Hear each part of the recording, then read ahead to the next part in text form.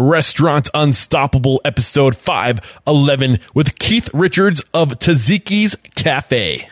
Put others first, and let's think about what they need and their wants and their needs, and then put myself last.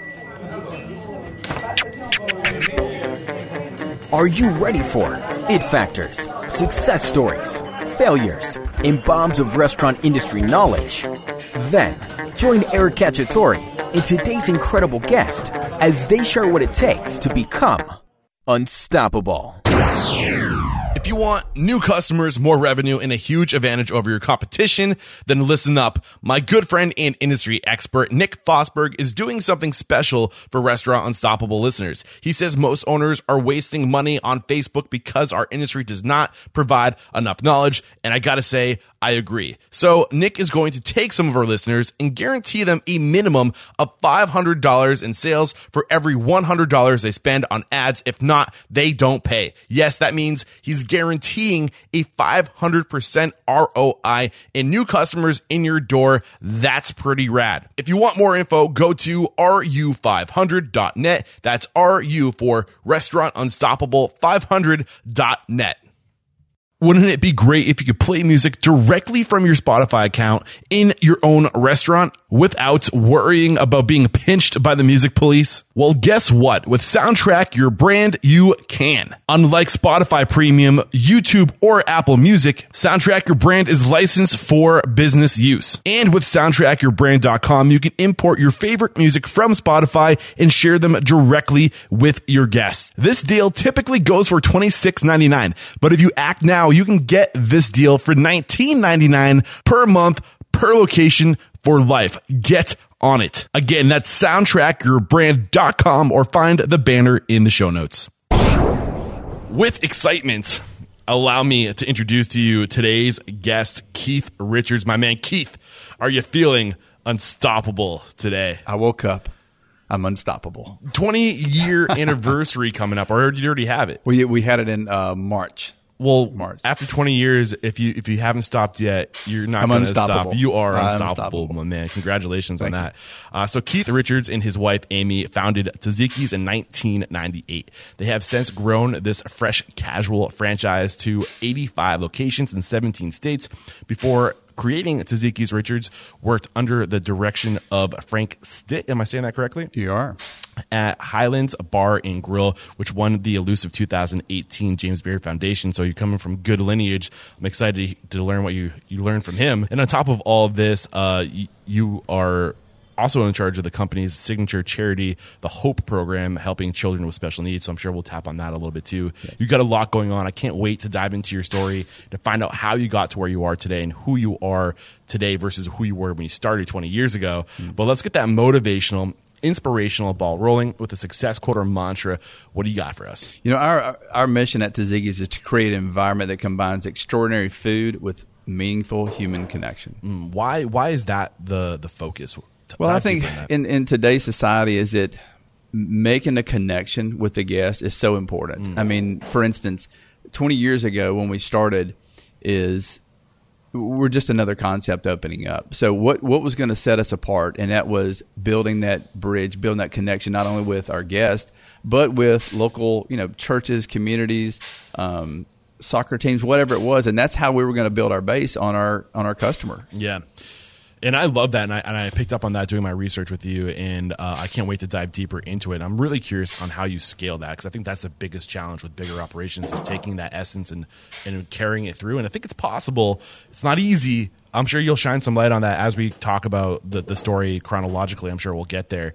But where did it all start for you? Bring us to the point where you got into the industry, and maybe is there a point where you knew that this was going to be your career? Or I started when I was, if you want to talk about, I guess, the hospitality and quote restaurant, I don't think Baskin Robbins was so much a restaurant, but that was my first job at 15, and it lasted 2 days. So I thought, well, this is not my path. Okay. So went back in groceries. Long story short, I was in college and my sister had applied. I'm not going to let you slide by that. What happened that it only lasted 2 days? I took a gentleman's order wrong. Okay. I just could not understand what he wanted, and the owner and my boss at that time said, I'm just not cut out for that. But there's a lesson in this, right? Like your job as the owner is to make sure these people can do their job well. So did you feel like they empowered you? They trained you and they gave you the resources you needed to do the job, or maybe even a second chance? Or well, and not really, because it was, we put our employees under, we test our employees. We watch their back. We want to make sure that when they're talking to their guests, they're saying the correct things. And I think having one day, or it was like a 4-hour training session at a Baskin Robbins, I'm sure it's changed. Yeah. It didn't. And at 15, being more of a recluse, I wasn't outgoing. Yeah. So taking someone's order was just a challenge. But there's so many jobs in the restaurant industry, like, or positions within a restaurant alone. Like maybe that wasn't your lane. Maybe that wasn't where that you should have been. And look at you now. These people, I don't know if they're still around today. I saw him probably about 10 years ago and freaked him out. He's probably kicking himself in the ass right now, pardon my language, saying like, oh man, we had this potential amazing rock star employee that he could have 85 Baskin Robbins. Yeah. So point being, like, don't cut people so short, like give them some time, help them find out where they belong. Anyway, that's why I wanted to go in deeper, because I'm sure there was more we could have pulled back. There is. So keep on going. All right. So anyway, my sister had applied in I'm sure most of your listeners are millennials, but Kmart years ago used to have a cafeteria. You may not even know that. So Kmart had a cafeteria and a little snack bar out front. So my sister applied. Long story short, she had already accepted a job, and my mom said, well, I've got a son that's doing nothing. And I raised my hand, Mom, I'm going to college playing tennis. I'm doing something, but you need a job. So I said, I'll give it a shot. So I walked into Kmart, and number one, fell in love with the people that I was working for. I had a very, and I remember his name, Rick, was the manager, the food, I guess, F&B food guy. What was it about Rick that made you fall in love with him? His personality and the way he interacted with the employees, whether they're 18 years old going to college, or it was a 60-year-old woman that needed part-time work. It was just a passion. And I'm like, this guy's fun. Yeah. How did he interact? Give me an example. It was the back then you could actually tap people on the shoulder and hug them and tell them great job. Yep. Now, unfortunately, so it was sexual harassment, but affection. It was really the affection that he had, and not only that, for the guests and for the people. And just a cafeteria setting, and all we were doing was, cooking fried chicken and slicing tomatoes and making salads and burgers. It was just, French fries and doing all that kind of stuff and shaving ham and bologna or whatever. But it was not so much the passion; it was just his personality. Now, fast forward, and it started, waiting tables and bartending, and started. The real Keith came out that I think God had put in my body and said, "Hey, man, you're a people person. You love to interact with folks." So fast forward to the Bottega is that I had one guy at Kmart that was, and I never thought about this until just now, is that the mentorship that he provided me for the 2 years I worked there, now it starts to radiate going, hey, man, this guy was passionate just about people. Well, fast forward again to Frank Stitt, where he was passionate about food.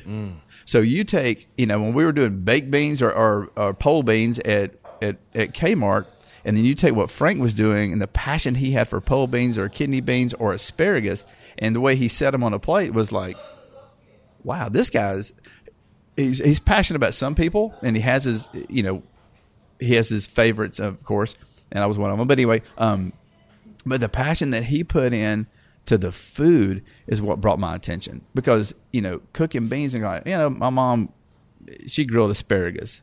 But my God, it didn't taste like Frank Stitt's asparagus. What's the deal? Same asparagus, same farm raised. Why didn't it taste the same? What was the difference? And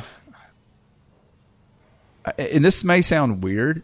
I think it was the love. And my mom was a great cook. But I think it was just the passion that I want this to be the best. When you grow up in your family and we got to feed, there's 5 people in the house. Here's the food, eat it. This was more of like, I'm going to put this on this plate and I'm going to set this up perfectly over this sea bass. Whether it's risotto or rice or whatever it was, and we're going to put this in. Just looking at it was a masterpiece. And I think the passion for food is where the light went off, the aha moment went off and said, this is kind of cool. This is something different. And always being either a manager or a boss, growing up, I ran my own car wash business. So I'd always taken people, formed leadership out of them, help those guys grow and mentor them. And when I saw that with Frank, I thought, I can do this. So that's when kind of When you say I can do this, I can create a brand. I think I can create a brand or my own restaurant. Because, you only work, I'll look at the long picture and say, okay, or the big picture and say, okay, well, where am I going to be? Back then I was 26 years old, 27. Now I'm 53. So I'll look at where am I going to be and how can I support a family if I choose to go that direction. So saying that is going, I think I can do this. These customers that are coming in are being taken care of because of my passion for them and the passion for the food. And no one, even to this day, I'm still passionate about Bottega and about what Frank has done. And I almost get really sentimental about it because it's true and it led me to this path that I'm on. And it's a huge path that not only has created me opportunities, but it's created my family. Yes. And we can talk about that later. Yeah, well, I'm sure we'll scale into that as the story unfolds. So you said to yourself, I can do this. What were the first steps? How did you start? You had the vision, right. you had the destination, but how did you break that into achievable goals, short-term goals? Like how do you prioritize? So here's what it was. So working at Bottega, like I said, I was right about the 10-year mark, 9.5-year mark, is that my wife worked for U.S. Airways. And so we had the benefit of going to Dallas and eating at not Charlie Trotter. What's the guy's name in Dallas? Is it Tesser? What's his name? I can't remember. But going to these great restaurants down in Florida and just had this palate. I want to find, Frank would say, Keith, if you're going to go to Dallas next weekend, go here. If you're going to go to somewhere, go to Norman's place down in Miami. Try these places out. So I would search them out and come back and I'm like, man, this is great. But the moment was when we took a trip to Greece in 97 and I came back and I said, Amy, we were going and we were island hopping and we had, we were short on change. So we would just, get on the ferry, sleep on the ferry, grab an island and just tour the whole island or what we could on the dime that we had. And when I came back and hit those small cafes, I'm like, man, something's going on inside of my brain and my heart that says, when I come back, I want to open up my own cafe. I want to do and replicate what we saw in Greece. So I went back and I sat down with Frank and I said, this. I think this is my passion. I know it's my passion, and you've helped create this. I want to create my own brand. I want to create my own little restaurant. That's all I want. Oh man! So two things I want to go in on. First, let's kind of backpedal just a little bit to where you said that you want to recreate what you saw in France. What did you see in Greece? France? Yeah, Greece. Greece. What did you see in Greece? What was it about Greece that you wanted to recreate? Get specific there. It was really, when it goes down to it, there's so many restaurants. But it goes back to our mantra is that human connection. And we just got back from Greece for 21 days, and what we kind of work on in our stores is the Greek man at the door. Every restaurant you go in Greece, and it may be Europe, I've only been to Greece, that they treat you as family. There's one restaurant we went into in Kos, had a great experience, met the couple and their son. They could not speak a lick of English. The son could, and we fell in love with their food. Not only their food, but the way they took care of us when we walked in. I said, Amy, I don't want to go another place. Can you get more specific about how they treat you like family, but what does that look like? That looks like number one, remembering your face for the second night. First night, we're just tourists. Second night, I said, hey, these guys are back. Third night, these guys are back. So it was try this. Of course, they're going to give you ouzo after the fact, but it was the stories that the son was telling us of how they started, and seeing the whole rack of lamb and the spit and just what they were doing. And there probably wasn't 10 people in the restaurant. It was probably, I don't know, maybe 800 square feet, and there was only a couple of people. But I'm like, God, this place should be packed because of what they're giving us. So diving in deeper, it wasn't the food. It goes back to, why are we here? There wasn't anything remarkable on our paintings on the wall, or we had the fixed beer then. It wasn't anything. It was of course we had some cold beer, but I don't know if it was the fact that we didn't want to ruin that relationship and try another place and let these people down. Yeah. But we didn't want to go anywhere else because we felt like we were a daggum family. You walk in that door. Yeah. What do they look like? Like what's their face look like when they see you? Like is it an instant like of just like paint that picture. I don't want to make assumptions, but like I'm painting a picture in my head. It's the hugging. It's the love and gratitude. Exactly. But when you give that to somebody, right? When Yeah. they walk into your restaurant and you instantly recognize their name, who they are, Yeah. and you're genuinely happy that they're back, that translates. You know, that translates. It impacts people. And like you said, you didn't want to let them down after that because of how much passion and love they gave you. That's how you create loyalty from people. That's how you create like real connection. And I think that's a lesson there that we need to bring to the surface. No. So what I wanted to do is bring that back. So when we opened Tzatziki's, and so the story we opened. You know, I'm kind of pointing behind me, but we started with 1,100 square feet. We're in Tzatziki's. This is the original location. This is the second location. Okay. Right over my shoulder, and I'll show you later. Is this 1,100 square feet? Okay. And you can kind of see where the concrete's cut, but I'll show you. It was 1,100 square feet, so it was a very small. It said 60 people. So you say second location, you mean the expansion makes it the second location? Yeah. Okay. Well, yeah. I opened another concept, but anyway, so the first location is 50 feet that way. Exactly. Okay. Yes.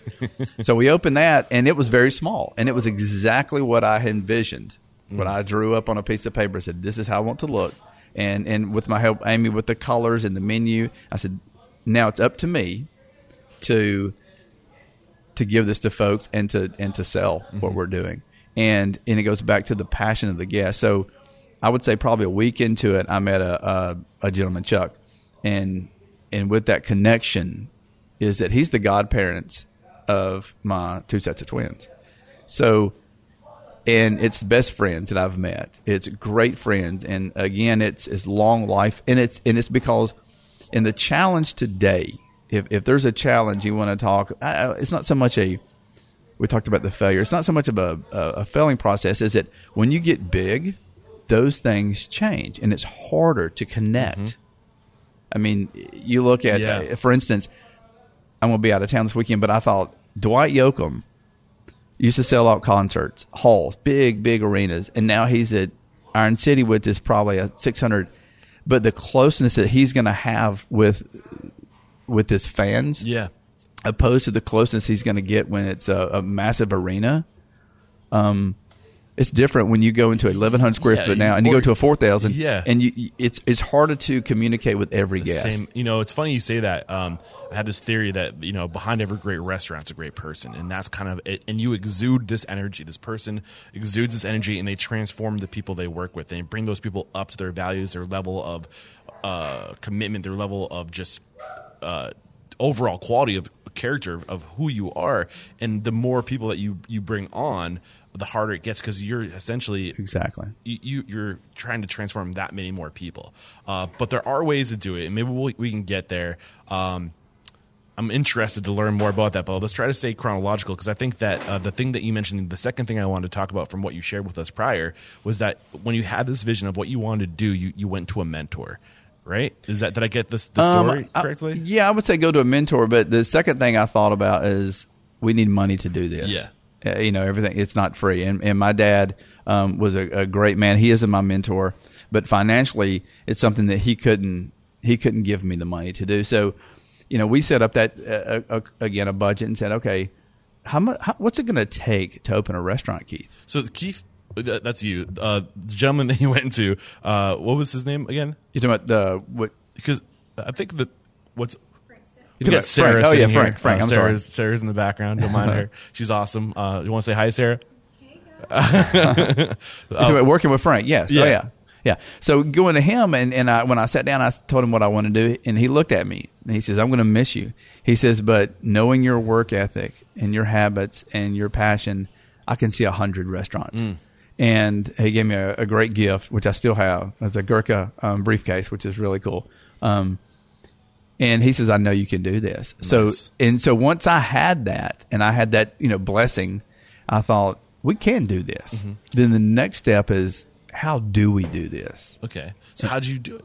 Well, it's being Bottega white tablecloth, and you mean attorneys, lawyers, bankers, I thought, and I've got tons of friends now and that I've created and made, at Bottega for over the years. I can always, they're bankers, I can always borrow money from a bank. Yeah. So we go in and before I even create a business plan, I went and, what's it going to take to get $50,000? That's all I need to create this restaurant. And no, sorry, we don't lend money to new restaurateurs. They fail. Okay. And I probably went to everybody, all my friends. I had one guy, and his return was too high. And so we went to a local bank here and basically pled and said, this is our case. We know we have something. How can we get $50,000? And honestly, it could have been 100. It could have been, but I knew if I was going to have to make this restaurant under a $50,000 budget. So how am I going to do that? Try doing that today. Oh my gosh! You can't even get a daggum hood for $50,000. So what he said? Let me see where do you live? And we talked about our home. And he says, I'll tell you what, I will lend you $50,000 against your house, and if you fail, the house is ours. The house is ours. And I'll tell you what. At that point, that was another aha. Failure is not an option for Keith Richards. Not at this point, because I had already turned my notice in with Frank. I gave him 3 months. That was pretty fair. That's really fair. Really fair. Yeah. And I said, okay, what do we do? How do we do this? So bringing in my dad, my mom, my sister, my brother, friends, family, coming in, cleaning, not raising money, but just helping me plumb, helping me cut up concrete, helping me wire lights, and going out to restaurant auctions. Unfortunately, the restaurants that had closed and buying used equipment. The only thing that I bought new were the chairs and the tables, because that's what people are going to be sitting in. And we did it, and we did it right under $50,000. And my first purchase was a walk-in cooler. I needed a walk-in cooler. After we started making money, I bought a walk-in cooler. So it was trial and error. The aha moment was, and it was a good aha moment, was we opened up. The first day we did 78 customers. And that was on a Saturday, closed on Sunday, so we could pray and go to church and do our thing. Opened up Monday, never looked back. Well, in Birmingham at that time there was a local. Now they don't have papers anymore, but it was called The Punch, or it's the city. No, it's called City Scenes. I think I still have the article, City Scenes, and they rated us 4 out of 5 stars, which is rare. I mean, 5 stars is the Bottega, the Highlands, the Hot and Hots, and all that around Birmingham. So 4 was huge. Yeah. Well, that comes out on a Friday morning. Friday night, restaurant was packed, and I didn't know when it was coming out. I didn't know even someone had came in and judged our restaurant. That night, we had a line just about wrapped around this building. Well, at 7:00, I ran out of food. I had no food, and Amy was still at U.S. Airways. And I picked up the phone, and I'm in the kitchen, and I'm panicking. This is my failure moment. I'm panicking. I'm like, I have no food to feed these people. I have nothing on the menu. I have no pita bread. I have no lamb. We have no chicken. We have nothing. So I called Amy's mom, Babs. I said, you've got to go to the store. Give me some lettuce and tomato. I got to have something to feed these people. So she came in the back door and handed me like 2 heads of lettuce and like 4 tomatoes. And I went, this is not going to get I'm not going to go anywhere with this. So long story short, Amy left U.S. Airways and busted her butt, got over here. And first thing she did, being in customer service at U.S. Airways, she ran and locked the door. And I said, well, what's going on here? And she said, I have no food. I'm making up stuff. I'm giving people tortillas with hummus and tomatoes and jalapenos. I'm just making crap up, and they're eating it. That's just great. So then she took 50 menus. Okay, here it is. We said about 60 something people, but we had 50 tables, or I guess 50, I don't know, clients or whatever. So anyway, so she had 50 menus. She passed out 50 menus signed by me that says free dinner for your family. Man, behind every great man is a great woman. Is that how the saying goes? Gosh, that is the saying. That is the saying. So we counted when they returned, we got 49 back. Wow. We had one guy that didn't return it and said he'd never be back, which I don't want mean people in my store anyway, but we got 49 of them back. So that was kind of like, I think we've tapped into something, Amy. People really like this. And so it was just a falling of growth, and that was in 98. And then we opened what we call T2, T1, and then T2 is in Mount Can we Brooke. dissect this a little bit? Sure. So what were the big lessons from this? I think, first of all, wouldn't call that a failure. Like you, I felt like I failed. Like that's just an issue that, I mean, there are some restaurants that like intentionally run out of food every night because they guess like exactly what they're going to eat, and there's no. And they want loss. to keep it fresh. Exactly. I get it. Yeah. So I mean, that's just good. Like like you had so many people that you couldn't keep up with the demand, and you learned the next time out you got more food. My gosh. Exactly. We never ran out of food, and you brought people back. So there's some great lessons here. You gave them value, even though they came to you and you weren't able to serve them food, you still gave them value, a free meal and a menu, right? So there's a lesson in there. Any other lessons you can pull from this story? I at that point we probably had 5 employees, and I noticed at that time, I mean, those guys were the rock. They almost kind of, working with those guys, we trained for 4 or 5 weeks, and I had my core crew. I knew my crew, and they were the ones that when I was almost and I've never panicked except for that night. They were the ones that said, kind of pushed me up and held me up and said, we can do this together. We're going to knock this out of the park, regardless if we run out of food or not. We got plenty of sweet tea. We are going to bond and build together. Yeah. And so for us, it was a learning experience, just knowing that, okay, guys, when we get busy, can we handle the masses? Okay. There's one other lesson that I kind of picked up on. Yeah. The call your wife made to lock the doors. Like, it's okay to run out of food. Like, that was a fire code right there. Yeah. Like, well, just like you stop people from coming in, because what would have happened if now you're just getting creative. You're throwing things together just to disappointment is what I didn't want. Exactly. Yeah. So now people are coming in. Their first experience is going to be whatever with some lettuce and some hummus, and like, here you go. Like, that's it. They're going to come back after that. Like, like, don't sacrifice quality. Right. If you run out, like, if you can't do it the same way every time, as good as you can do it, then don't do it at all, because you're going to hurt the brand. So I think you said it, because it's going to the tables. Amy going to each, dealing with the airlines, you deal with customers who are late on flights, and so she got and she understood and still does the passion and what the customer their needs. So like you said, going back to each table and really talking about, hey, we are so sorry. The first. And that being that genuine and raw and authentic, like you're true, like people can see that you're sorry, and 9 times out of 10, like they just want to know that you care. Yeah. And if you care, people can be very forgiving if it's authentic. You go to a restaurant and somebody doesn't care, and you're delivering bad news, they can tell that you don't care and that you're just going through the motions. Anyway, one quick thing that I meant to bring up earlier that we kind of skipped over. What kind of restaurant was Tzatziki in the beginning? Was it that, like, you call it fresh casual? Is that what it is? Well, actually, it's kind of funny that I felt that we had put ourselves in a category that in 20 years ago, that fresh casual wasn't even exactly. It wasn't even defined. I didn't even know what fresh casual was. Even fast casual at that point wasn't necessarily like fast casual, fresh casual. All I knew is that we were that in between, and where I said, we're above fast food, because when I think just Keith Richards thinks that fast food thinks fryers. And I don't know why, but you think that every fast food has a fryer. Yeah. And that's something that we don't have, or freezers or microwaves. So it wasn't fast. It was the fresh part, but it was hard to define who we were. We were just that in between. Mm-hmm. We were above the fast food, but we were not going to, charge $22 for a plate. And it was counter service, yeah? It was, you walk in, you stand in line, open kitchen.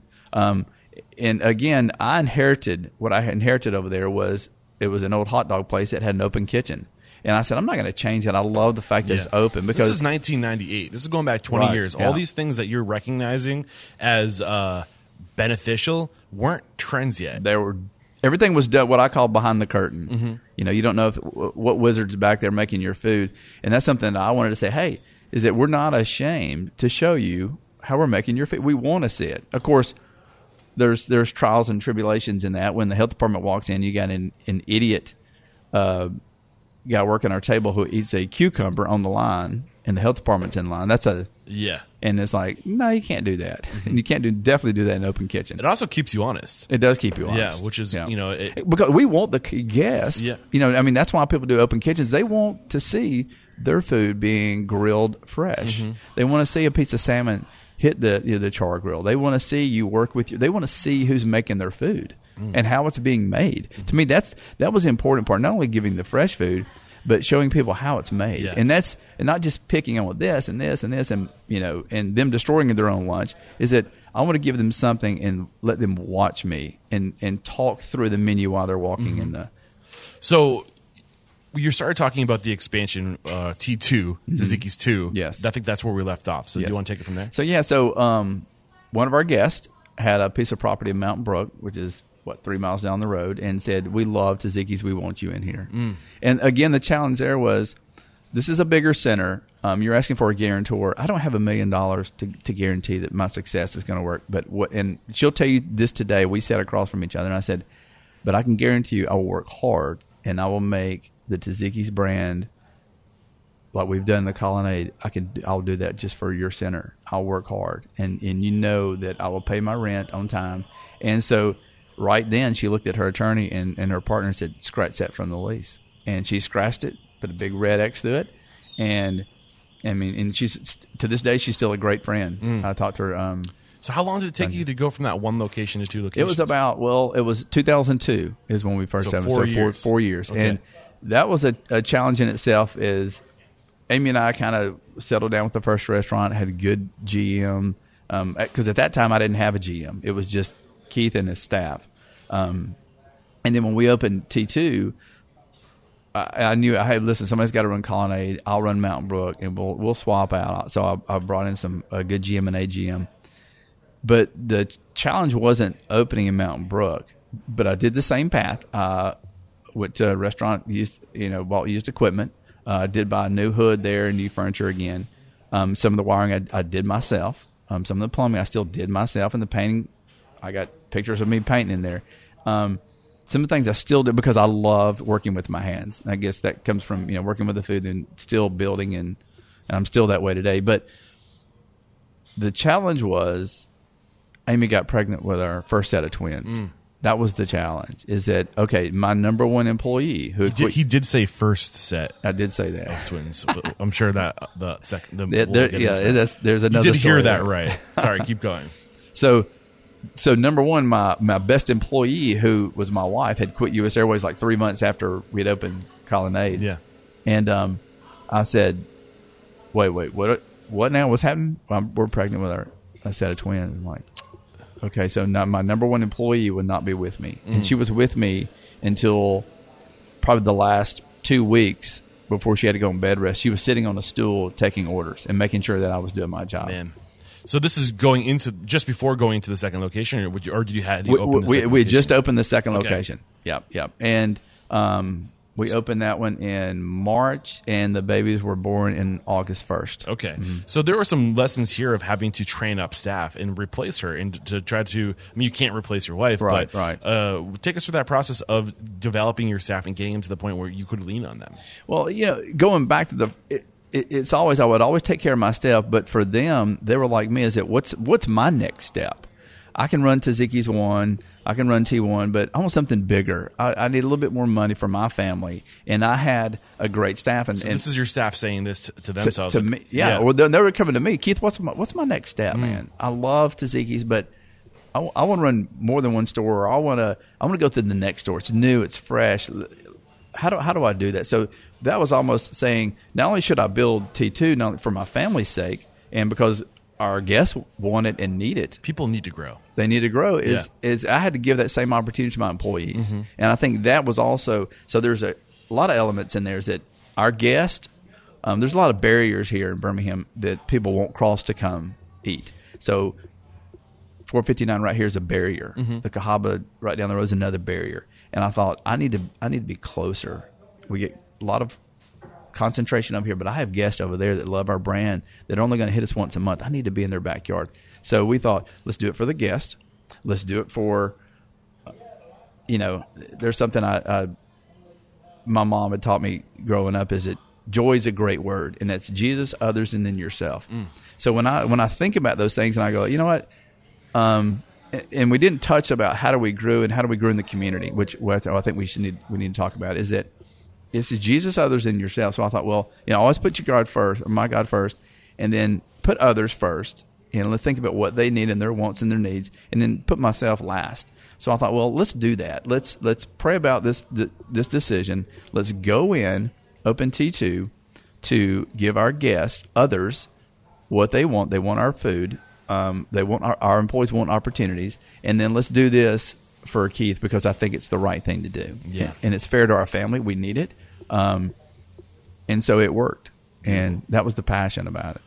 So it's hard to believe we're already at 35 minutes of recording time. It goes by so fast, and I want to really get into your advice on scaling because, like we mentioned earlier, behind every great restaurant's a great person, and you got to bring these people up to your level. You got to empower them. You got to give them the knowledge, the values, the tools, the systems, the processes, the procedures.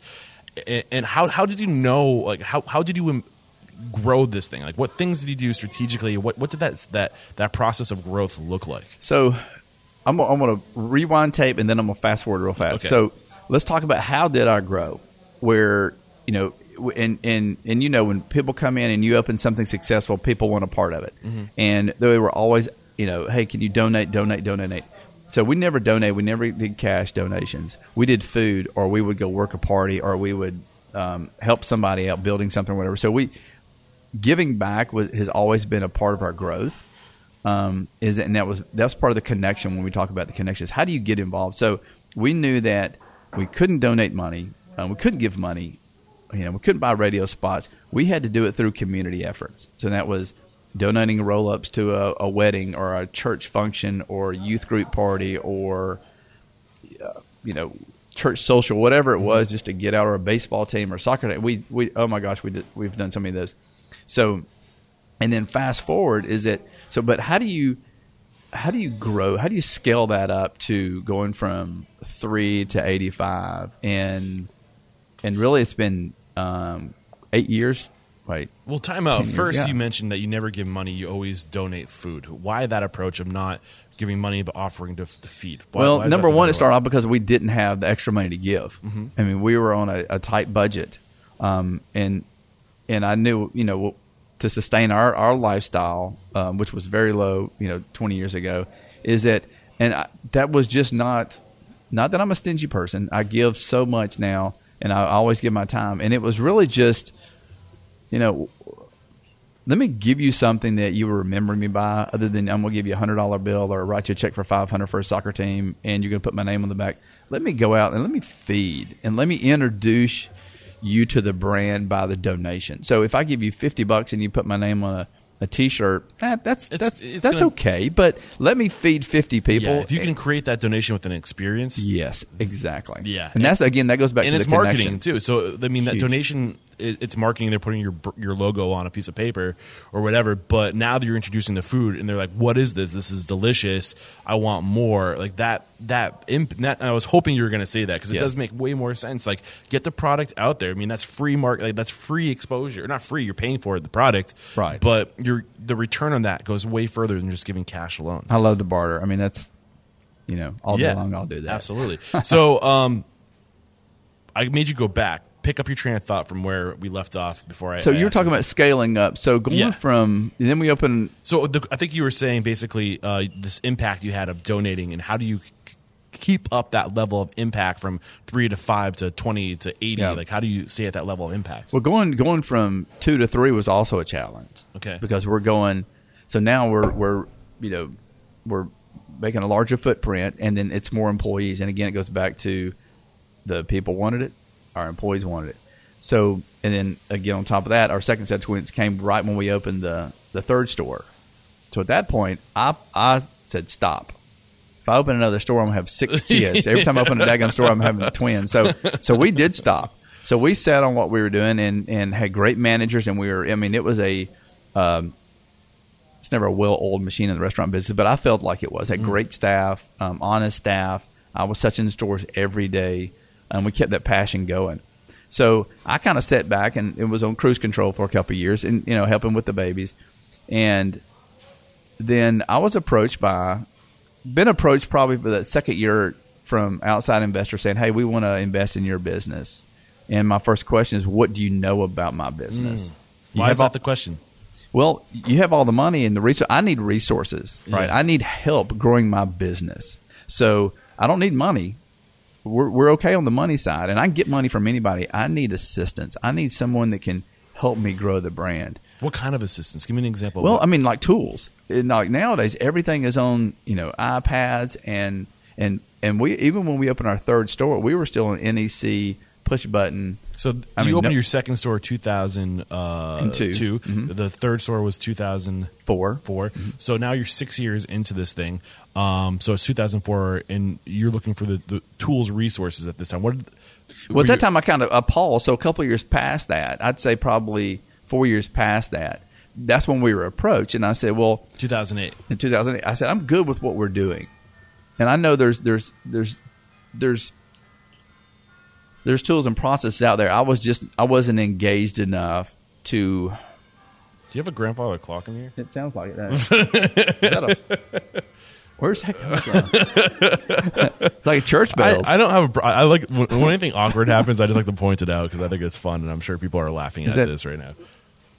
Is that Steven's phone? Yeah. That's funny. The church bells. I heard them too. I'm like, there's not a church, because I know I had to get a liquor license for this place. I know there's not a church that real close. Quick, who's Steven? Steven's our one of our special needs workers. Been with us for over 8 years. Yeah, he's been in the background here as we've been talking. He's a G great Money. guy. I call him G Money. A lot of fun energy coming from that guy. That's we'll talk about my passion later. But we'll get into that. Sorry, pick up your train of thought. So going in, and we were still using handwritten tickets. We had codes for every menu item, which they were triple coated. Carbon copy. So we would, we pass it to the expo and the grill, and that we'd only need 2 copies and then one for the guest. And then it got to be too much. And when I brought our partners in, and I said, well, we found some partners, and I said, okay, they're in the restaurant business locally, and what are you gonna, how are you gonna help Tzatziki's grow? And it says, well, let's go through your systems and see what you got in place. Mm-hmm. And I was very loose on inventory. I was very loose on our cash handling, very loose on those things that nowadays that technology has helped tighten, right? So we didn't have recipe screens. We had recipe books, just like, unfortunately, some chains out there still have the recipe books. So they brought the technology piece, which was missing, and tighten up controls. And that's what I needed. That was the... we talk about the aha moment. When was it? And that was a wow. And that was a huge moment for me, because once we brought in the partners and they said, we want to help your brand grow. And it was something that was a struggle from going from 1 store to 2 stores to 3 stores, and all Keith Richards. It was my, my baby, my brainchild, my hard work, and saying, okay, I'm going to relinquish some of the ownership to partners. That was a tug. That was my moment of on my knees going, God, I need some direction. Is this the right path for Keith? Financially, we could probably do 2 or 3 more stores, but do I have something here that, and again, do I have something that can grow? And then number 2 is that, was this something looking long term? Did I want to be the old Greek man at the door at 75 years old and have my 3 stores and go through hundreds of managers and employees? Or what's that going to look like? Because this is a hard business, and if you do have a single operation, it's based on, and you see this today, is that especially in Greece, is that it's based on that one person being there, and that's a challenge. It is. And so when we were talking about at our GM meeting on Monday, I said during July 4th week, I would close the whole restaurant down. All my restaurants after all 3 restaurants closed. And it was financially a burden for me because I still had to pay my employees. Yeah. And I would lose revenue. But we needed that time to be with the off with the kids and stuff. So being that single operator, I thought, big picture, do I want to be the single operator and have this big burden, or why not share the burden with partners who can help influence, guide me, give me resources, And so that's what we've done. Yeah. And I'm loving where you went with this. And I always say two things determine your growth. Cash flow, you need the cash flow there. But even more important than that, people.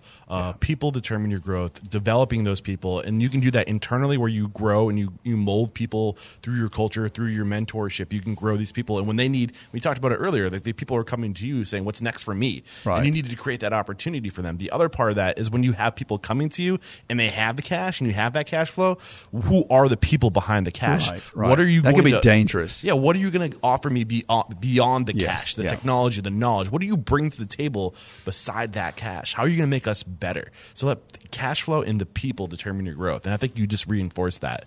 Absolutely. Would you agree? I totally agree because, I look at, and I told our partners this. I said, listen, I can create a brand. I can make a lot of money on 3 stores. I'll work my tail off, and I'm successful, and I will keep being successful.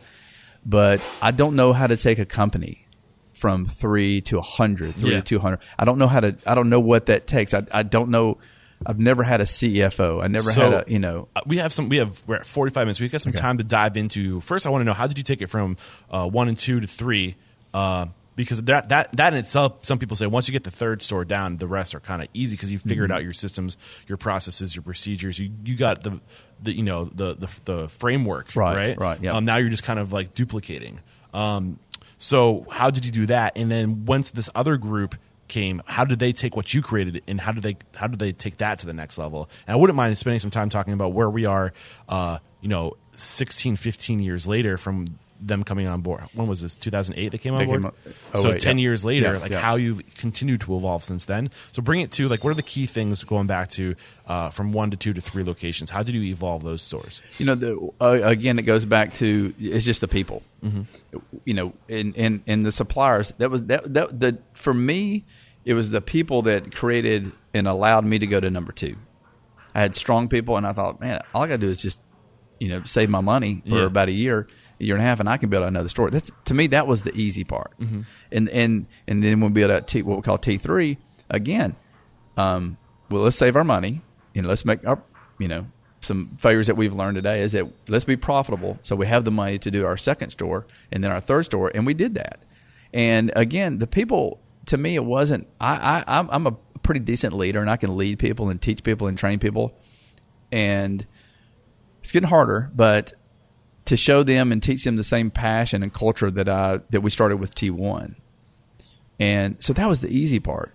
The hard part was, how do you take 3 to 5 to 6 to 8, and then how do you take this brand out of state? That's the challenge. And that was something that our partners had experience in. So they're coming in and saying, okay, together we want to open our 4th store together. 4th store here in Birmingham. You got managers. Yes, sir. This one's easy. Yeah. This is, again, these are easy for me because I'm in my own backyard.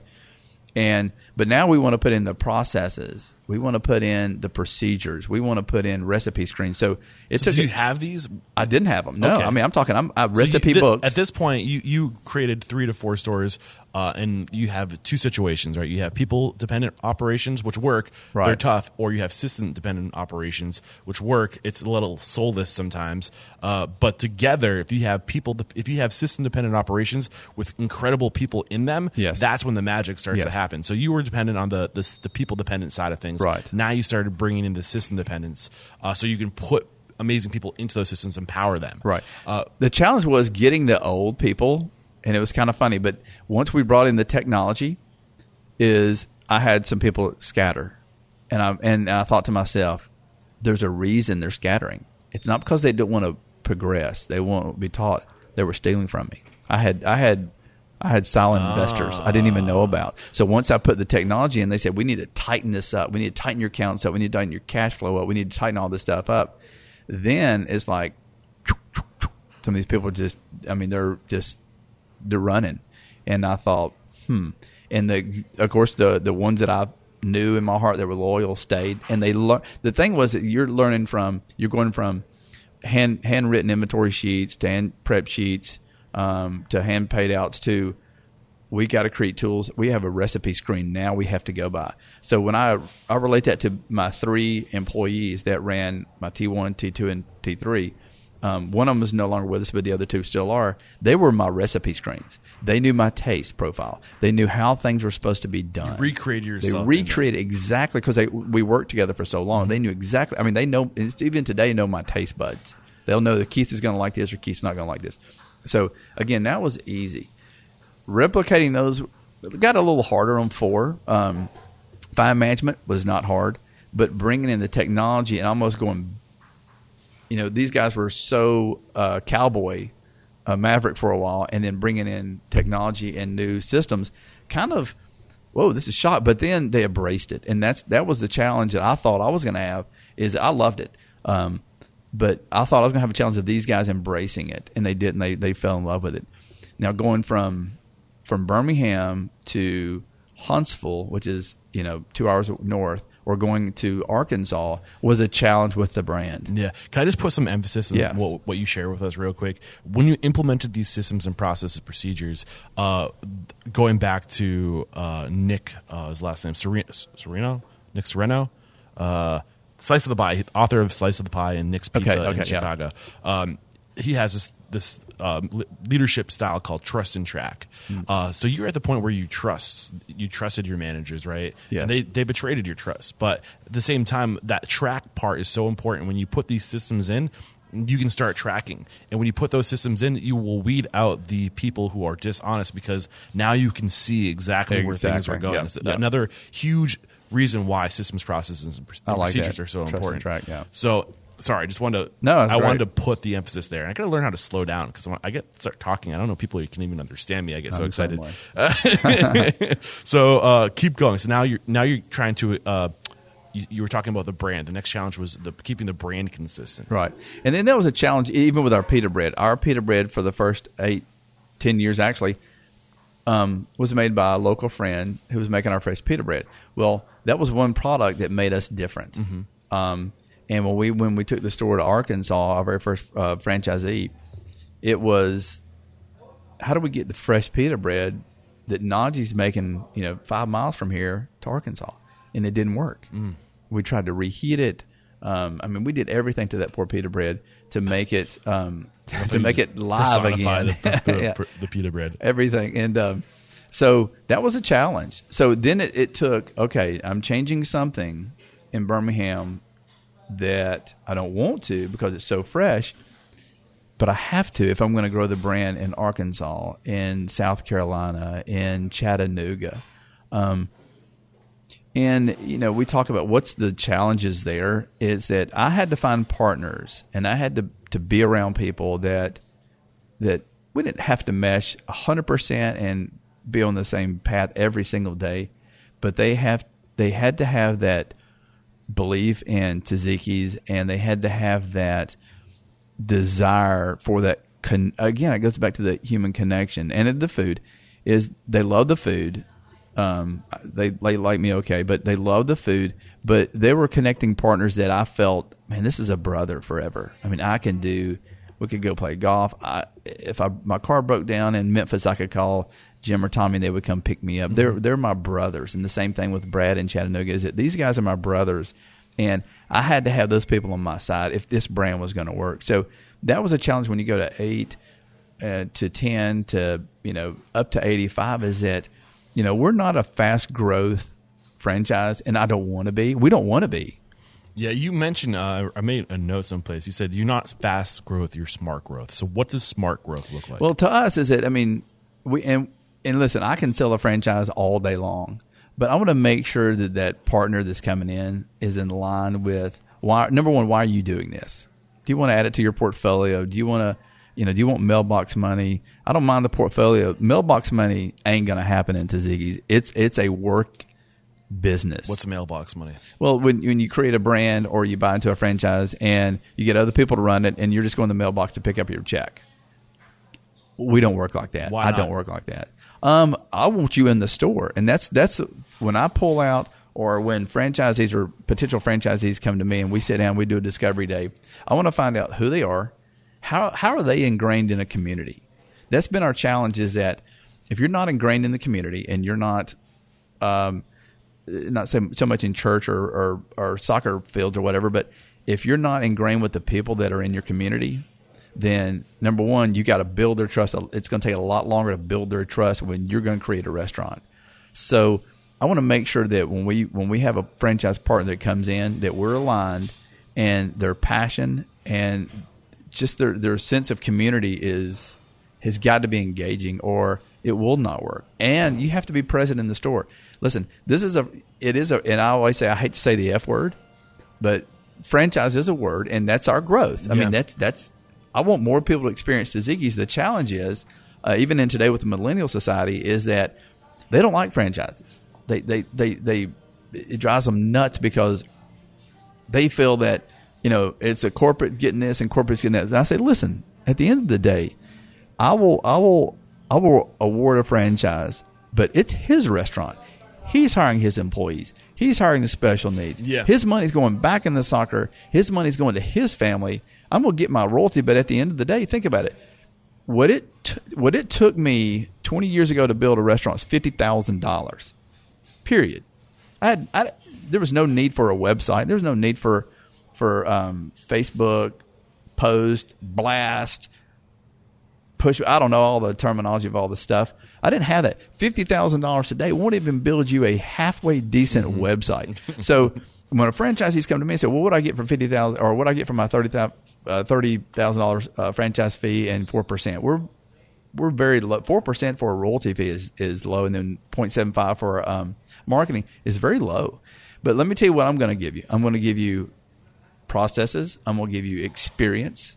So think about today, to open up a restaurant today, and I'm just talking out loud, and I don't even know the exact numbers, but it's going to be over $600,000 by yourself, and you don't know if it's going to work. Same thing in Tzatziki's. Is we don't know if we plant this thing in Boise, Idaho, or Tulsa, this isn't going to work. It's going to work if the people like the food, and we are passionate about what we do, and the guests see that. Mm-hmm. And again, it goes back to, is it a franchise? Is it not? Nah, it's a franchise. We'll call it what it is, but at the end of the day, it's Brad's store, it's Joe's restaurant, it's oh my gosh, it's Dale's, it's Mike's. I mean, I'll name off all 85 if I have to, but because I can. I'll make a list. But I can. Their restaurant. So, and they're still entrepreneurs. They're still entrepreneurs in their mind, and they are, because it's their business. And we've given them a shortcut or a little quicker path to get to where they should be. Mm. I mean, Lord knows how much it costs. I don't even know what we spent last year to build a website and to support all 85 stores. I love that idea of, like, you're not looking to get from them. You're asking, what can I give you, or what are you going to get? I'm not looking to get, like, that give first mentality. And you mentioned it earlier with Joy, right? Mm-hmm. With Jesus, others, yourself. If you start with an others first mentality, it always comes back to you in some way, some form, and it's hard for some people to get into that mindset. But once you do, and once you start seeing the benefit of it, and I've experienced it with Restaurant Unstoppable, with giving out this free resource and just making sure others have this knowledge, others can access the minds of people like you. I can go to any city in the country now and have a place to crash because of it. Like, and that's not, you can sleep at my house. It's not cash, but there's value there. I can now I have this network, and that's a return on my investment of giving to others. So it's just another example. Oh, you mentioned earlier the scaling, or it's all about the meaningful connections, right? And you identified the brotherhood that you had with these early partners, and you could lean on them. As you continue to grow, as you bring on more partners, is it difficult for you to have that same level of impact with each one of these partners, to bring them to that same level you brought the early partners up to? I think here's the challenge: is time. It's all about time. Is that, when you have 85 franchisees, and of course, one franchisee may have 7 stores, and we still connect. What I miss, because over the years my positions has changed, is I miss opening the stores. I miss telling the story, because sometimes that's being left out. And we have a great train team that goes out and trains the new franchisee and his partners. They come here to train, or they go up to Nashville to train, or wherever. But sometimes I feel like the people are missing the true story about what are these pictures on the wall. I'm pointing right here to my wife. That's my wife, Amy, and the name of the restaurant came from that picture. See that Tzatziki? Okay, that's where the name of Tzatziki's came from that one picture. So telling that story is that these aren't pictures out of a dadgum Library of Congress or some photo at the Smithsonian. These are pictures I took 20 years ago, and then with our new stores, they're going to be all newer pictures. It's like the men over there waving. I mean, maybe I'll take some photos of these pictures before I leave and try to remember to put them in the show notes of this episode, so you guys can. I mean, so not only are we a brand, but we tell a story, a genuine story of how Tzatziki's was born. I mean, and I think there's a lot of great restaurateurs that have the same story. And I think sometimes that's hard for a franchise company to say, well, what's this based on? That's an idea. I duplicated or replicated something I've seen before. Well, that doesn't really tell a story. I mean, to me, it goes with the passion. Is that, man, I can tell you when I took that picture. I can tell you where I was. I can tell you I was on the back of a moped when I took that picture of these guys. All of these things tell a story, and they have meaning, and they have truth, and they have heart to them. And I think that's why we are where we are today. I feel that. I mean, I may be totally wrong and just saying, hey, man, Keith, you're an idiot. You just got great, you got great food or good food or whatever, and that's what's successful. No, it's the heart, man. It makes a huge impact. The narrative behind it all. Our minds are hardwired to learn through narrative, because for hundreds of thousands of years we've been evolving through storytelling, and it's like the path of least resistance. Stories stay with us. That narrative stays with us longer because our brains don't have to work hard with the narrative. So it sticks with us, and there's definitely science that backs that up.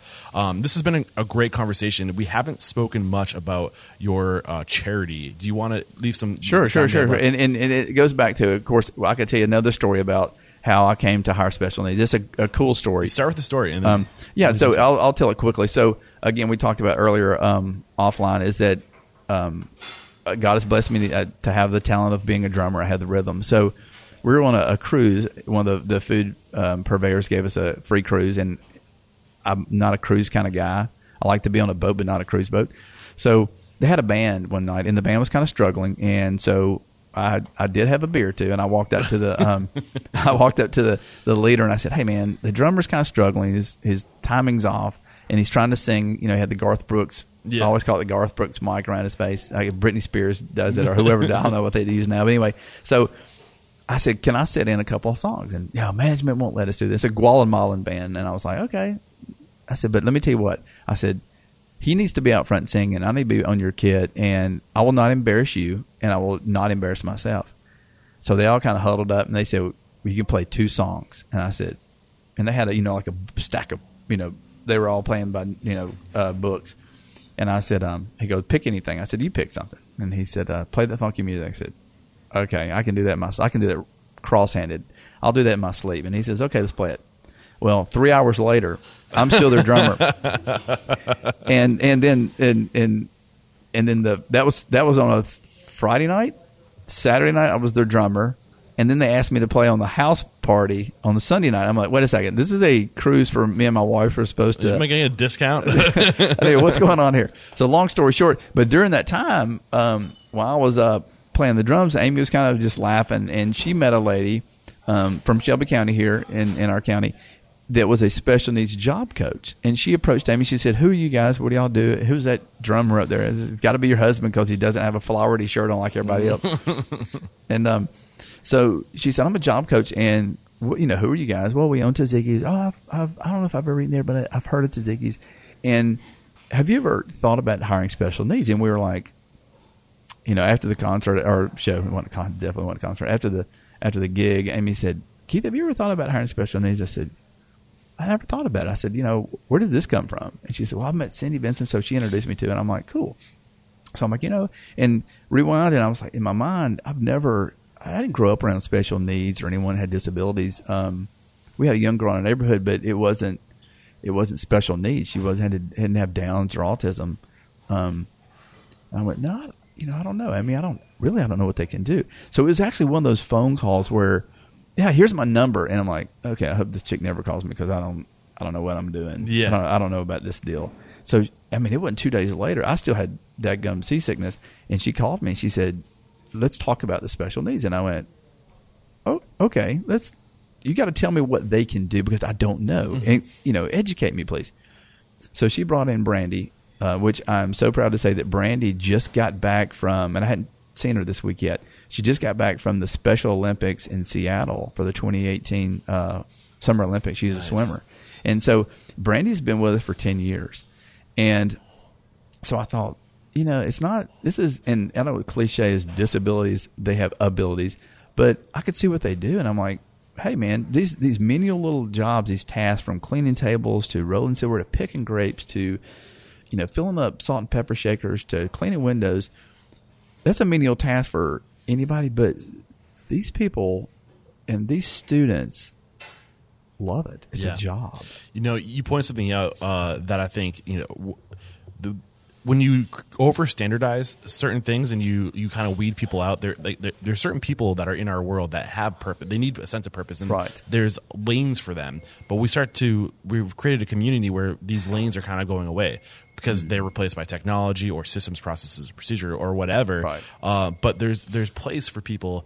There's some people that have incredible, like, you tell them any piece of information, and they'll just hang on to that forever. Yes. And there's a place for these people. Now computers do that. So now you got to have a spot in your heart for people that used to have. Everybody needs a purpose, right? And when you can provide that purpose for somebody, anybody needs that purpose. It's so powerful. And plus, just what it does for your I mean, I'm sure you're not doing this because of what it does for your brand, but again, it goes back to that giving to others. And that's something that, when I decided to do this, is that, we have been blessed with 4 healthy kids. And I thought, wow, the parent of a child with special needs, that's a life. Yeah. That's a lifetime of a child. So what I said was that if I can give, we call her Mama D, if I give Mama D or these parents 3 hours or 15 hours a week when they're employed, just to go home and pray or play tennis, yoga, whatever, just to give them a break from this, from and it's not a bad thing. I think technology has now they're attracted to technology. I mean, Stephen plays his Power Rangers, but he's been doing that for 8 years. But anyway, is that if I can give them an out too, then I'm doing a couple things. One, security for the child in a work safe environment, and he's working. Then I can do something for the parents. And it's not about am I going to get a story written about me because I hire. Man, brother, it's not about that. It's about Stephen. It's about Cindy over here, Cynthia over here. It's about Wynn and Ben. I mean, I can ultimately doing good is good business. God. And why not? Exactly. You have to give back. And that can't be the reason why you do it, because then it's just it's like it's not a reason. Yeah, but you can just come back to it time and time again. When you do good, it's good business. We mentioned it a bunch of times in the show. And no matter what opportunity, whether it's helping special needs, whether it be philanthropic in nature or just because it's the right thing to do, like when you do good, it comes back. So it's just having that mindset of doing good is good business will get you so much further. And this has been a great conversation. Is there anything we did not get out before we go to the speed round? So let me tell you what the special needs has spawned or created, and that's the Hope program. And it started again with Cindy at one of the rural schools. They were growing little pots of herbs in the windowsills, and she brought a little. I mean, it's basically a solo cup. She said, "Keith, what do you think about these plants?" And I'm like, "What is that?" I said, "It looks like basil." She said, "It's going to be basil." And I went, "I have an idea. Give me 2 days. I'll come back to you." So I came back and I said, "This is my idea. I want to create a concept that I want it to be called Hope." And she said, "What is that?" And I said, "Herbs offering personal enrichment." And I want to put that in the Vincent school system. And she goes, "Well, what do you want to do?" I said, "I want y'all to grow the herbs for our restaurants." So that has taken on its own legs. And of course, that's something that we want to grow, no pun intended, but it's a challenge. But we're doing it here. And the herbs that you get in our stores, 80% of them come from the Gardens of Hope. And what happens is the students are growing. So there's kind of 3 tiers of what I want to do, how I give back, and that with the special needs, and then it's the Hope program. So the kids at the school will grow, harvest. They will sell us. They're a vendor for Tzatziki's, and they'll sell us the herbs, and we buy them. And that money goes, it's earmarked, and I make sure it's earmarked directly back to Hope. So they can grow more herbs. They can take the kids on a picnic or a movie or whatever they want to go to. And so, again, and that gives them opportunities that once they come out of school, I may not have a position for them in Tzatziki's. But let me tell you something, brother. At the end of their 4 years at Hope, or some special needs can go to high school for 5 or 6 years, they know more about how to harvest and grow and pollinate dadgum herbs than I could ever imagine. Yeah. And that goes to give them the opportunity to go to work at Home Depot or Lowe's or any garden center, and they have that built-in knowledge that they know. Mm-hmm. And again, it's Sarah's heard me 1,000 times, and everybody else is it. You got to give back, man. We've been so fortunate, and I don't care if you don't make a dime. Our makeup should be we give back, period. I love it. This has been a great conversation, Keith. We're going to take a quick break to thank our sponsors, and we'll wrap up with a quick speed round. I've got a serious question for all the owners and operators looking to increase revenue and get more new paying customers in the door. Here it is. How many times would you trade a $100 bill to receive $500 back? As many times as you could, right? That's a no-brainer. Well, here's the deal. Nick Fosberg, who's written one of the best marketing books for bars and restaurants, who's also been a guest on this podcast a number of times now, reached out to me and wants to run an experiment with my listeners. Nick is looking for a small handful of owners who have a Facebook page, and he wants to set up a promotion for them. But get this, he wants to guarantee them $500 in sales for every $100 they invest in what he is calling his VOP promotion. If he fails to do this, you don't pay a penny. That's the experiment. And just recently, he ran this same experiment to help the owner of Carl and Chel's Grill House get a 282 offers redeemed in just 2 weeks with net sales of $14,552. If you're interested in getting more information, go to ru500.net. That's RU for Restaurant Unstoppable 500.net, or click the link in the show notes for more information.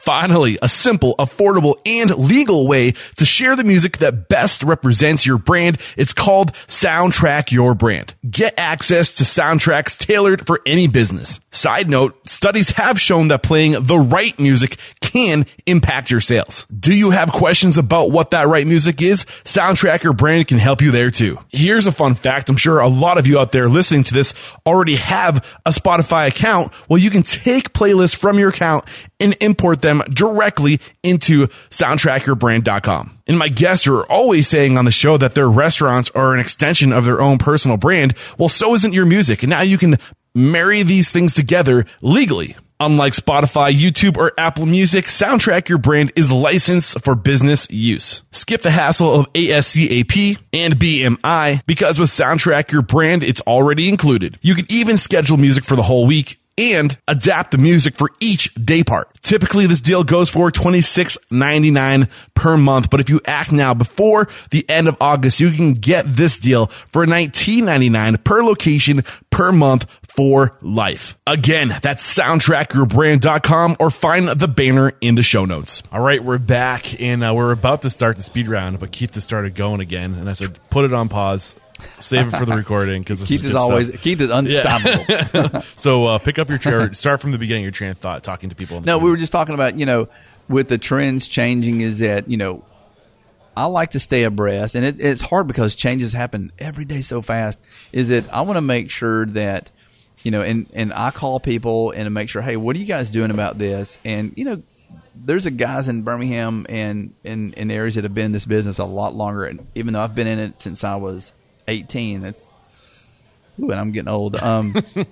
Is that I want to make sure that we're doing the right thing. Yeah. Have you tried this? Have you thought about this? And I usually just give my opinion, but I want to make sure that I connect with a restaurateur at least once or twice a month, just to say, hey, what's happening with you? Yeah. Not only how are your sales, but what are you doing to change? Yes. I've got a great friend, a really good friend. And that's when I said, put this on pause, because I love where you're going with this, and we need to share it on the recording. I've got a good friend that just opened up 3 different concepts. I mean, right up here in the mountain here. And, and we talk, Keith, what do you think about this? Or what's your experience here? And it's the same thing. How do you, because he's more of a franchise guy. He buys into the franchise, and he takes that franchise, and he's an entrepreneur. So he takes them, he builds his own personal brand.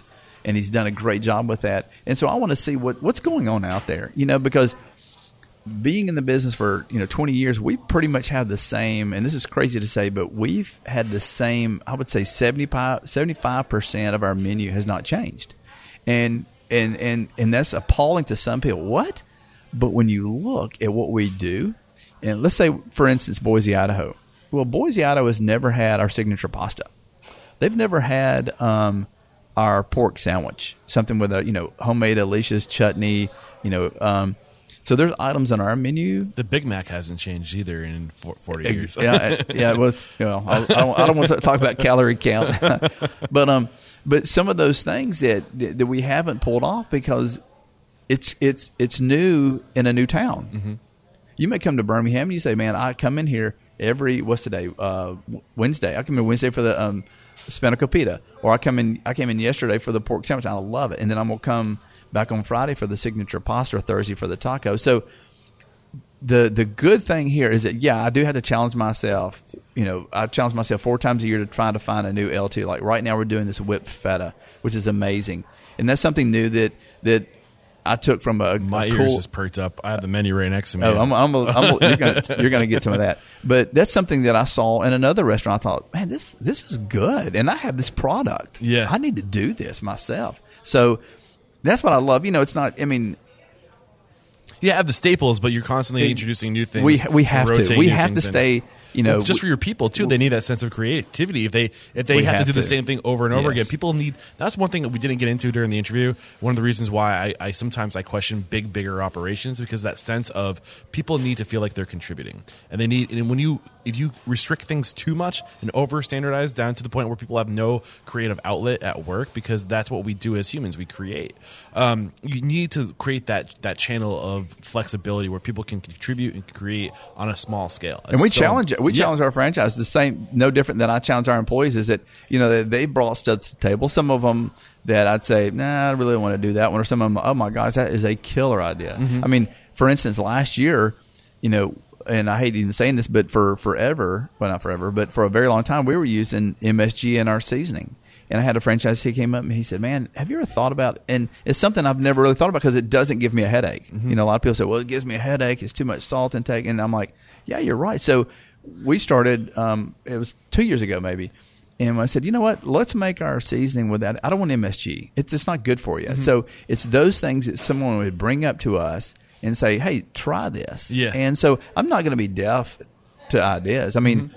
That's what's going to keep us relative in this crazy. Yeah, and you're only as good business. as your people. And if you limit the potential for your people to contribute, that's how many. I don't even know how many people do you have underneath the Tzatziki's brand working for you now. Like it has to be upwards of thousands of people, I would assume. I mean, I would say working for me as working for our right. But that's the potential brain power of thousands of people that you need to tap into. Yes, and then we want to, and some of them feel restricted, and it's not like.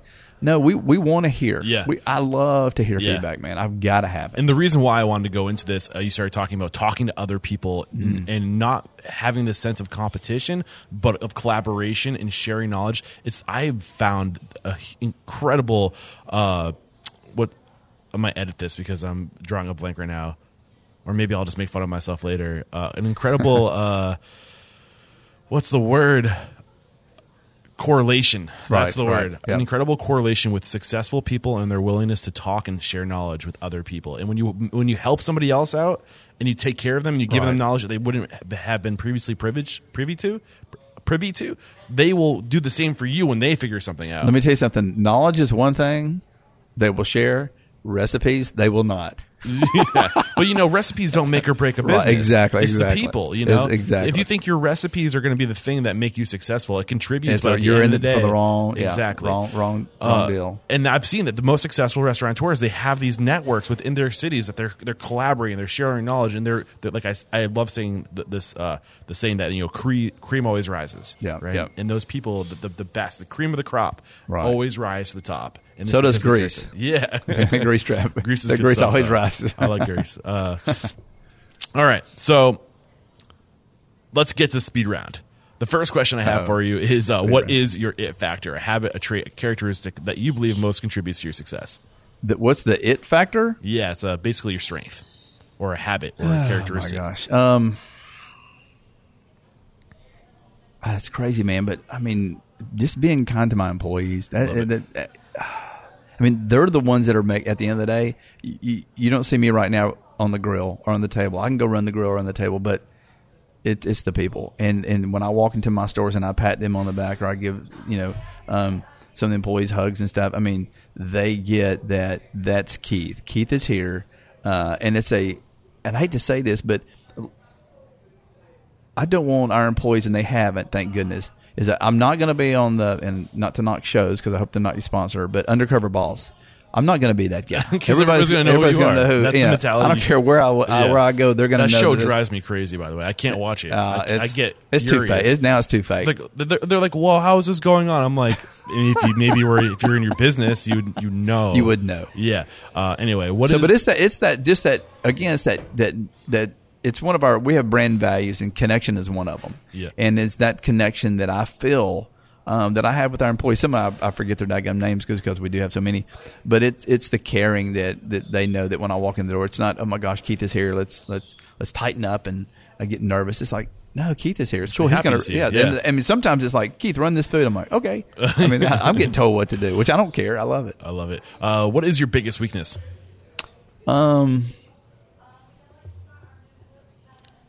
Honestly, I think I have a little ADHD. Sometimes it's focus. Is that I get sidetracked a lot, and I don't know if it's because I'm so busy, but I felt even earlier in my life I was sidetracked. What's one thing you've started doing? You've identified this, so you are aware of it. Is there a habit you've developed to stay on top of your inability to stay focused on one thing? Honestly, this iPad Pro is my notes and making sure that I highlight those off. And to me, that's the accomplished list. Yeah, I've got to have that list, and I don't. Mm-hmm. And that's a challenge for me. Whether it's taking a catering order that a friend of mine called, I'm like, I forgot to put that in. He's there at the door. That's helped me grow. That's a tool that I don't like to have. I don't like notes, but I know to keep me focused is I have to have them. There's a great book out there. I don't know if you're familiar with it. Eat That Frog by Brian Tracy. Mm-mm. And in that book, he shares a great way to. He basically says you got to live your life off of a list, and he has great list building tools and list habits that you can get from that book. If you guys are listening to this and you want to start living your life off a list, I definitely recommend that book. So, what is one question you ask or thing you look for when you grow on your team?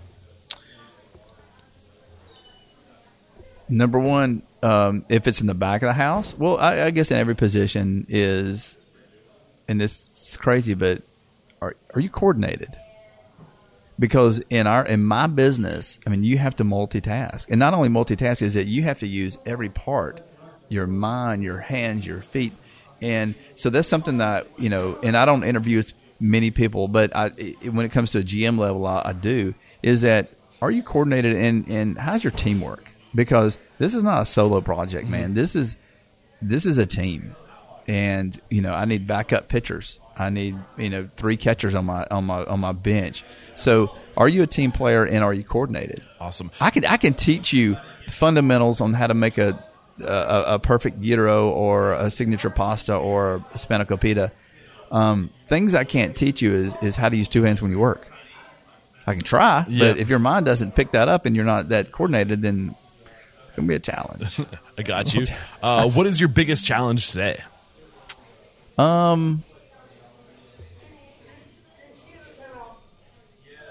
Is it in business or in personal life? Either. No, I was gonna say I keep pushing my driver to the right.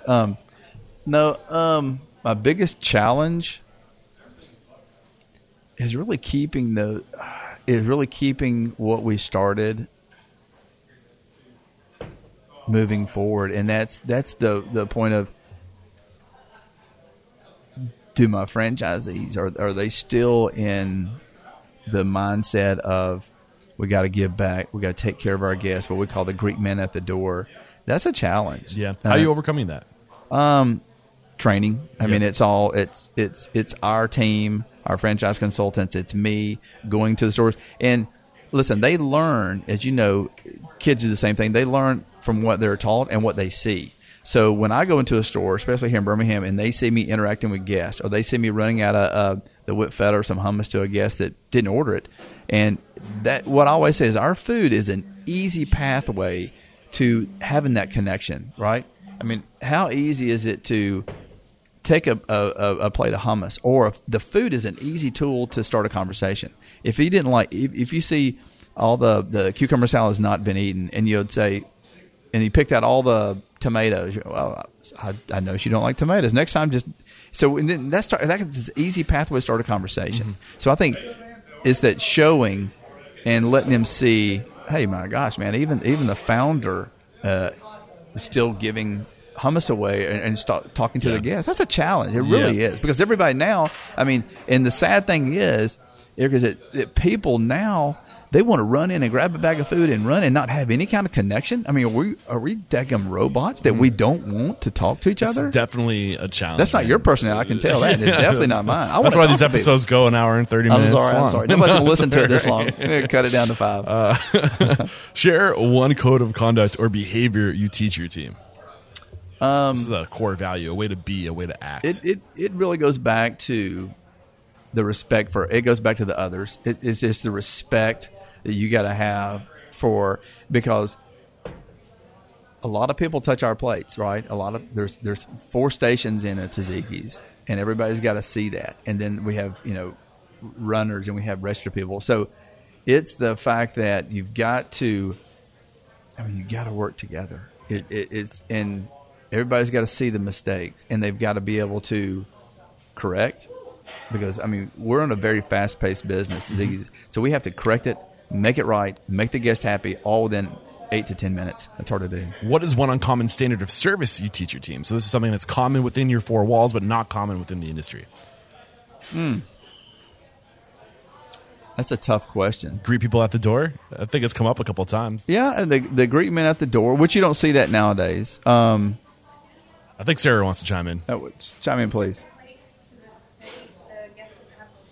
Yeah. A lot of fast casual. What we did years ago, said, I want to start taking your plate. We pulled the garbage cans out of the restaurant, and I said, I want to clear your plate, and you do that in a full service, but we're not full service, so we want to make sure. And again, that's another challenge, to make sure that that's another point. We have 6 what I call touch points of how we can reach our guests, and the last one is pulling that plate. How was everything, and noticing that. So a lot of people are calling that concept, they're calling it fine casual, where it's quick food. You get all the elements of a fast casual, but you have that person that's on the floor floating, filling glasses of water, pre-clearing, things of that nature, that little extra something to show that you still care, that you're still in your 4 walls, and like we're paying attention to you, that little extra touch. Yeah, we hope that everybody, especially in this business, is doing the same, because we all want to be successful. Yeah.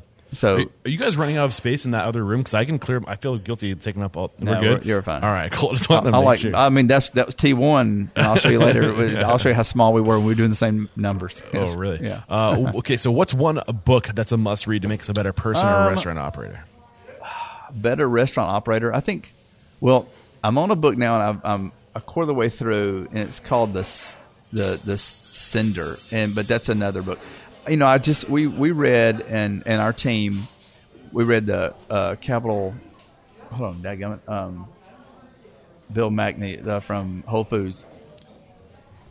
Conscious Capitalism. Okay, sorry, and I forgot, because I like Clive Cussler, and I don't.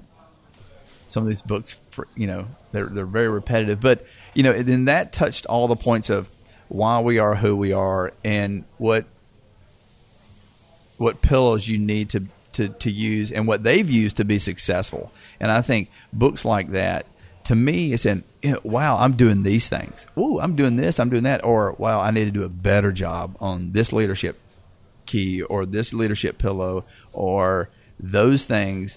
And to me, that book brought out, again, I don't think a lot of books are repetitive, but it brought out in me going, I need to work on this, or I need to be do better at this. That book's been mentioned a couple times on the show now.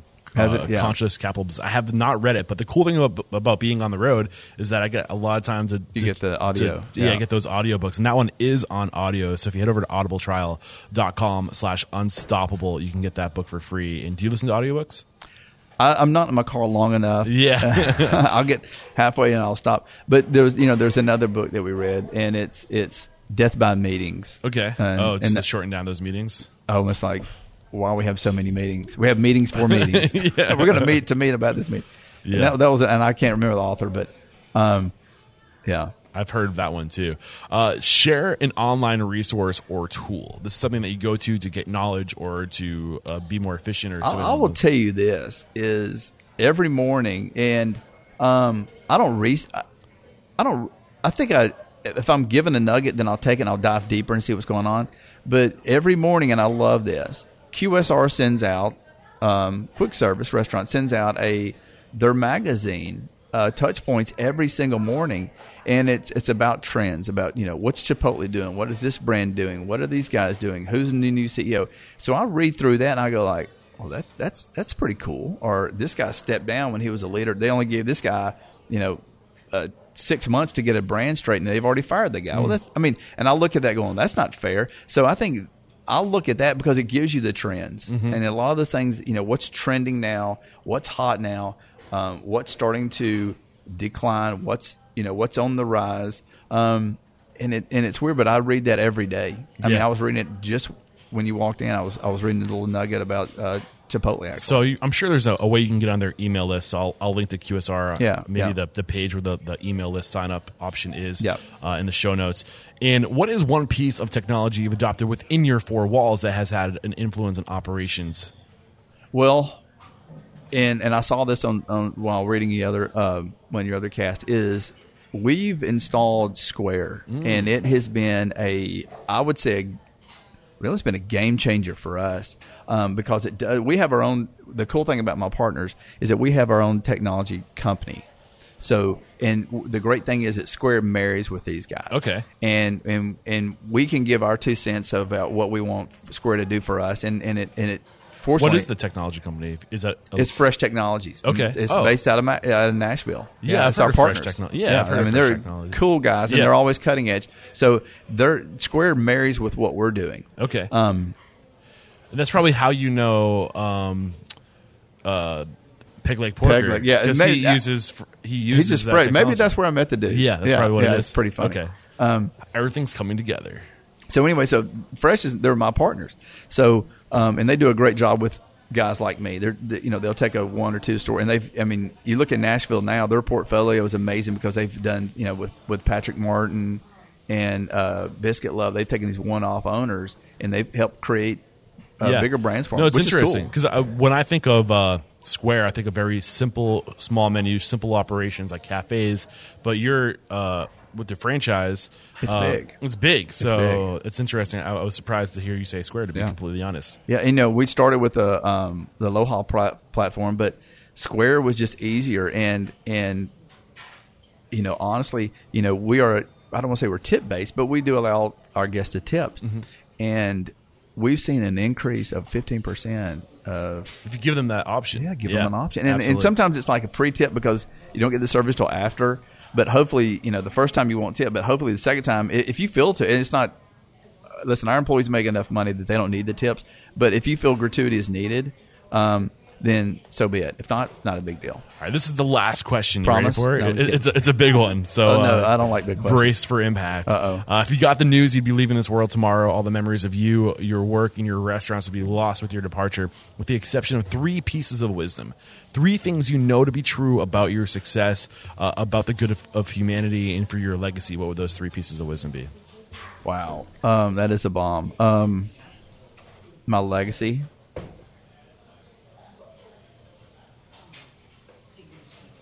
I think that my success was built. I kind of get emotional when I talk about this, but because I know how my success was built is that Keith Richards was a man of faith, and he built his business on that principle. And it goes back to how he took care of his guests and how he took care of his employees. And I hope that when I do pass, and hopefully I won't ever, I'll live forever, is that's what I'm remembered by. And it's not about the great food. It's the impact that I've put on Steve and our special needs community. So can I say take care of others? Yeah. Number 1? Yeah. What's number 2? That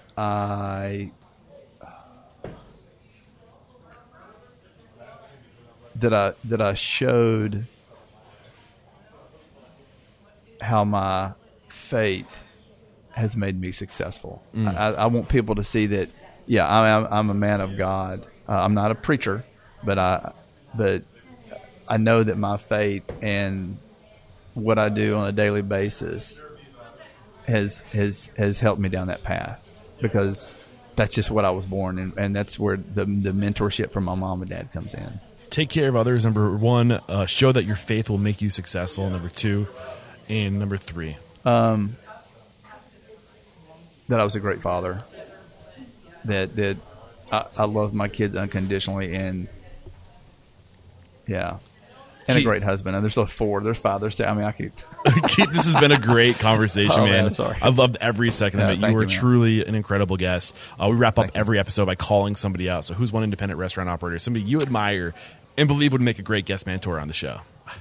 If you could understand him, it would be one of my great friends, George Saris. George Saris. Yeah. And who's he with? He owns the fish market here. Is a gentleman from Greece. Okay, it's Italian Greece. I'll do my best to understand. I'll get after him. He's a great.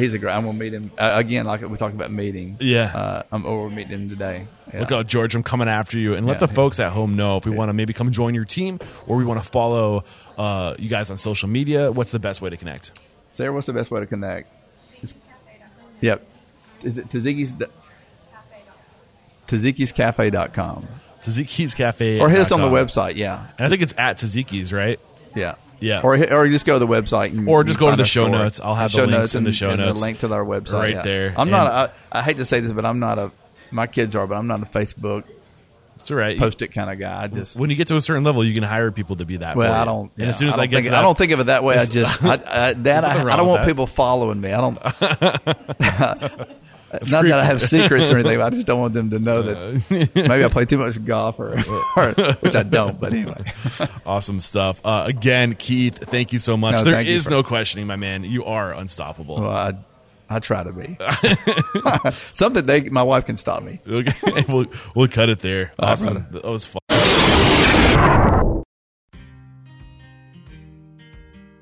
Well, there's another episode wrapped up here at Restaurant Unstoppable. Keith Richards, man, what an honor to make an example of you and your values. And I love the idea of slow growth from this conversation. I think a lot of people, they think they realize they have something and they just want to grow. And they think that big is great. Well, not necessarily. Big can be impactful, but only when you get there slowly.